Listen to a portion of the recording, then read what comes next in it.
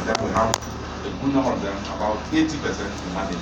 What the truth of the matter is, all the common ailments for which family medicine as a specialty was developed to handle.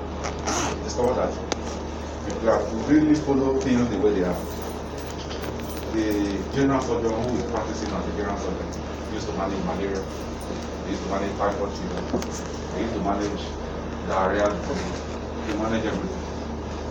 Yet they are not equipped with the necessary skills and the patient-doctor relationship that is needed for such a practice.